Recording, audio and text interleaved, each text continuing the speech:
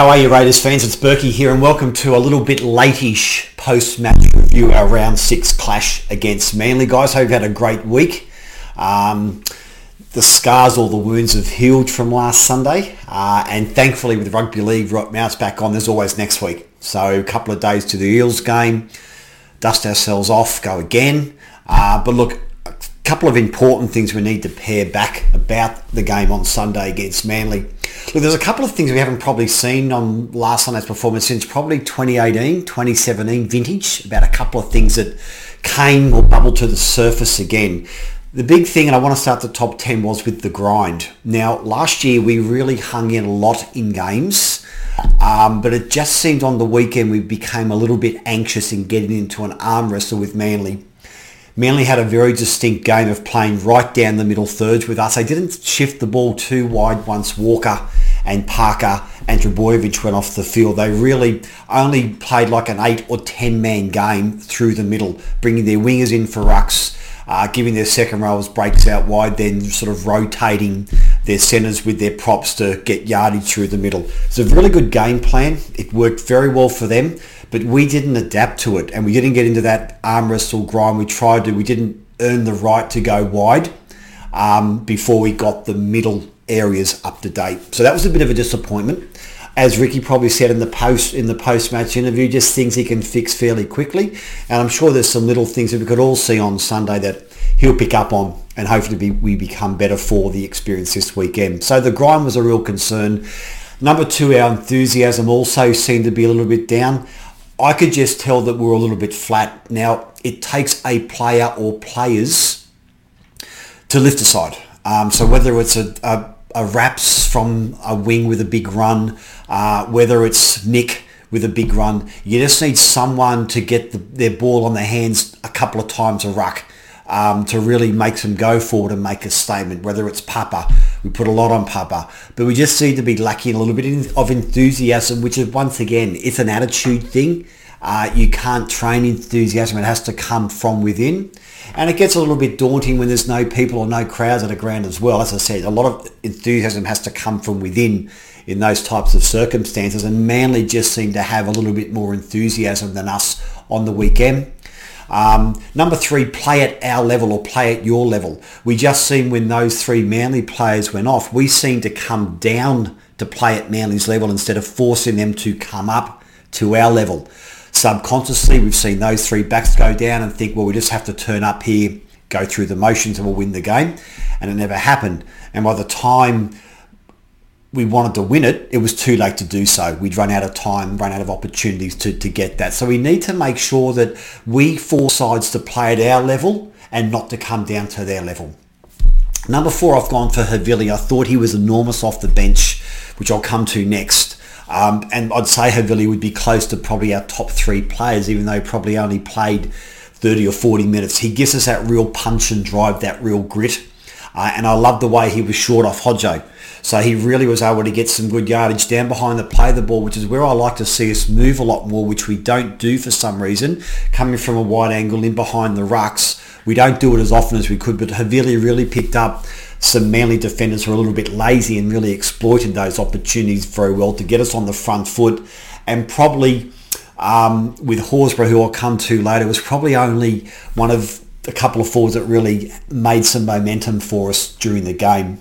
Number 5, I thought the bench let us down a little bit on the weekend for the first time for a couple of years. Hudson didn't seem to get into the game, made a few errors. Granted, first game back since August last year, so the match fitness rust kicked in. He wasn't as impactful. I thought Emre wasn't as impactful as he usually is as well. Havili I've spoken about. I thought he was great. So we just lacked a little bit of punch off our bench. I thought the Manly bench, when their guys came on, also outperformed our bench. And benches with rotations these days are critical to give you that 1 or 2% impact that you need to keep the side moving forward, the momentum going. So I just felt our bench was outplayed on the weekend by the Manly bench. Number 6, I've gone for Horsburgh. Now, it seemed to me that he was the only guy that was able to offload, which is unfortunate because when he did offload, we made another 15, 20, 25 metres from that second phase play. And guaranteed, defences do not like to be playing second phase play when they've got to get up and make more tackles when the first one isn't effective. They're hoping the two guys in the tackle are going to make the right choice and get the guy to the ground. If he gets an offload, they're back ready and they've suddenly got to move up to make a tackle. So Horsburgh's offloads were great, showed a bit of mongrel, but other than him, the rest of the guys were sort of ho-hum on the weekend. Number 7, I've gone Caesar to Williams. Now, what I meant by that, I made a post on Sunday around our two halves. So last year, Aiden had John Bateman, BJ Leilua and Jordan Rapana outside of him on that right edge. So a lot of Aiden's game predominantly was just to hit one of those guys, whether a face ball to BJ or I give it to Bateman and he finds BJ. But those three guys made the play themselves. Aiden was more or less a link man. Then when they were tackled on that right-hand side of the field, he'd take the first pass from Hodger, dummy half, and shoot a white ball to Jack. So that worked quite effectively. However, now with George Williams half, we have a Tarpany, Curtis Scott and Nick Kotrick right edge. 3 brand new or relatively brand new players on the right edge. If you take out Tarpany, sometimes occasional chances on that right edge. But there's 3 players now who don't make the play. They're not the types of players that make plays. They need the play to be unfolded for them.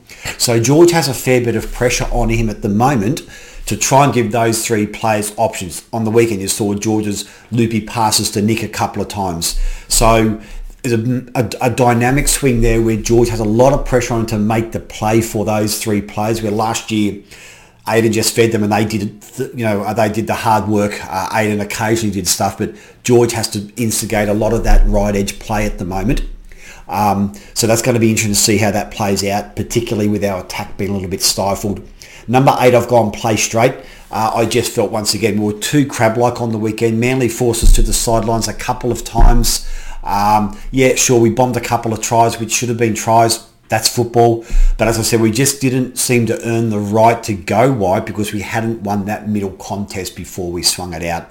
And Manly's cover just shifted across quite easily and pushed us to the sidelines. And when you're 1 or 2 metres in field playing the ball and you're trying to get your attack going, it's a long stretch to get to the other side no matter what edge you're on. And the defence can easily come up and shut it off quite quickly. So our field position in certain attacking areas was not what it should be. Now, number 9, I've gone for Shans.